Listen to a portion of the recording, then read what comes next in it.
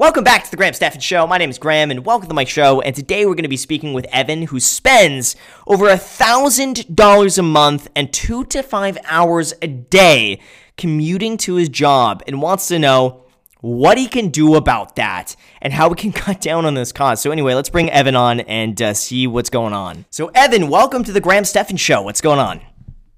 Hey Graham, how are you? Good, man. How are you? I'm doing well. The reason why I'm calling the show is because I'm in a little bit of a situation, and I kind of need some advice on it. Okay. So I'm actually a college dropout. I was going to school for engineering. I didn't really like it too much, and I was born and raised in Brooklyn and lived there all my life. And then my parents were going to move, so they moved to Jersey because the owner of the house that we were renting decided to sell, and I wasn't really making enough money to get my own place, so I decided to go with them. But I have a job as a designer for this custom closet company. I design closets, and I visit clients all over Manhattan, Brooklyn, Queens, and Long Island. So that's kind of the problem that I'm in. I'm living in New Jersey, and I'm commuting all the way to these places, and I'm paying a lot of money in gas and a lot of money in tolls. So I had a few questions about that I wanted to get into. Yeah, so let's start right here. How much are you spending on gas and tolls in a month? So in a month, I average about $340 in gas, and then tolls. That's the big one. I think you're gonna go a little bit crazy hearing this, but I pay about $750 in tolls a month. This is New York. I got to pay the Verrazano Bridge toll. Wow. Tolls from Jersey into New York are like $11.50 a day, and the Verrazano is like $13, even with the Easy Pass. Then plus I pay the New Jersey Turnpike. So a lot of money in tolls. It really adds up. But the thing is, I'm still living with my parents, so I'm not paying rent, but I am paying a lot in those other expenses. How much time are you spending every day commuting? I spend anywhere from 2.5 hours to like 5 hours a day. If I have to drive out all the way to Long Island, the traffic, I really want to. 5 hours I want to a shoot day. myself every time. Okay, how old are you? That's on the higher end, but on average, I would say 3 hours in total. How old are you?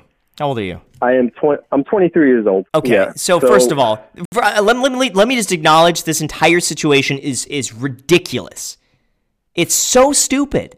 Something needs to change.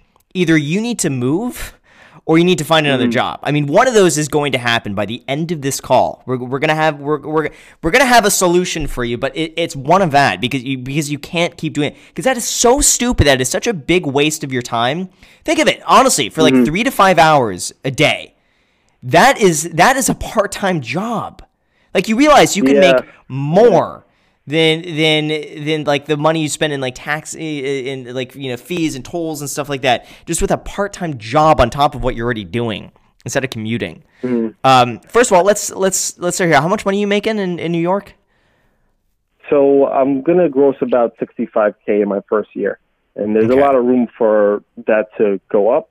I'm a rookie designer, so it takes a while to build a client base and have repeat customers where more of the money is. But it's actually pretty good for the first year. Okay, so if it were me, get out of your parents' place, get a roommate, and you're gonna spend. Here's the deal, man. Like, I don't get why you haven't thought of this before. You're spending $1,000 a month, okay, plus 2 to 3 hours, a day, okay. You can find a bedroom to live in and just get a roommate for even $1,300 a month. Then on top of that, you're gonna save yourself like 2 hours a day. So right there, you're going to spend the money that you're spending on commuting right there, okay? So that now it's a break even.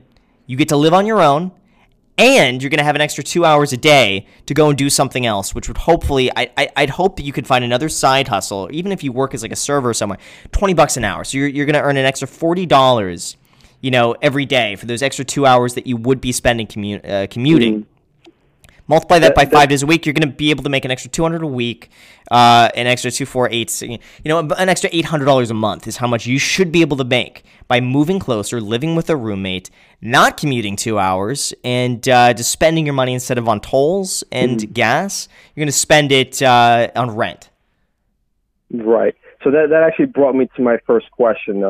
If I should move in to Brooklyn, which Yes. pretty much is the thing. So Yeah.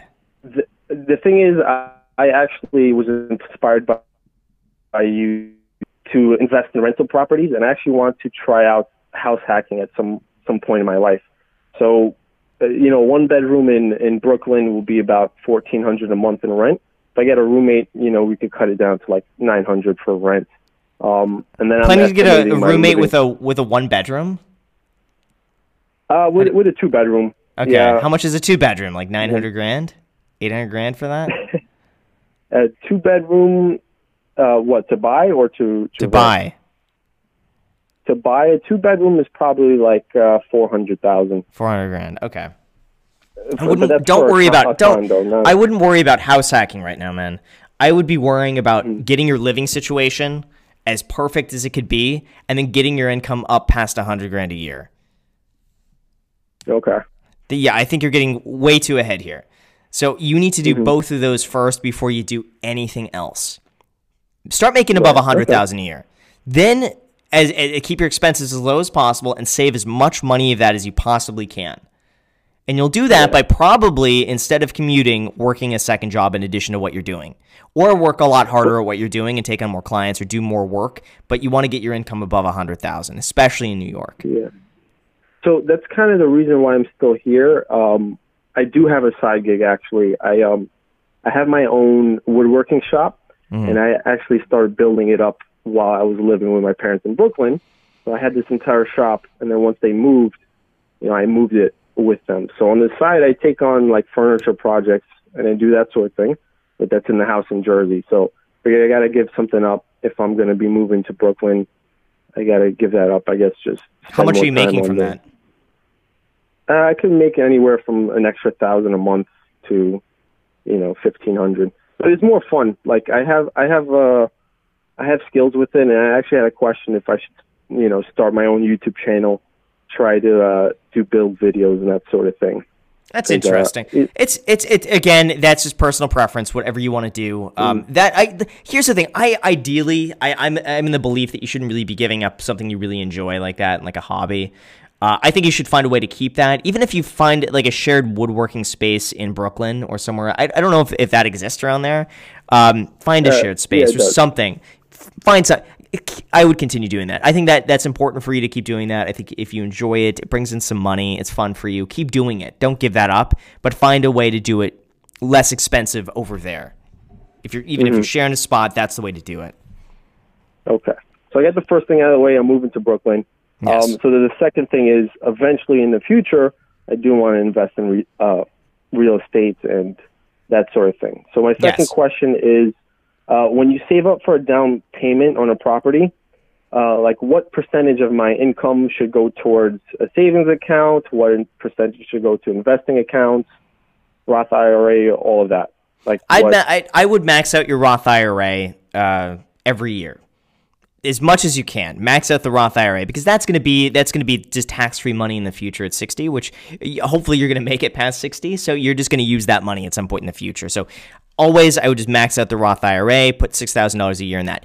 Everything after that, I would say for money you need in the next 5 years or so, I would just put in a high-yield savings account. You can also look into maybe CDs or maybe bonds.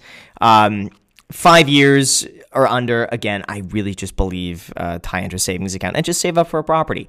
Over 5 years, if you think it's going to take you 8 years to save up enough money to buy a property and have a down payment, I'd probably invest it in just a broad index fund, VTSAX, VTSAX, Total Stock Market Index Fund, and that's it. I just throw it in there and leave it. Just buy and hold, buy and hold, buy and hold, and just buy it consistently. And if the market goes up, great, you make money. If the market goes down, great, you just start buying cheaper. Okay, that sounds good.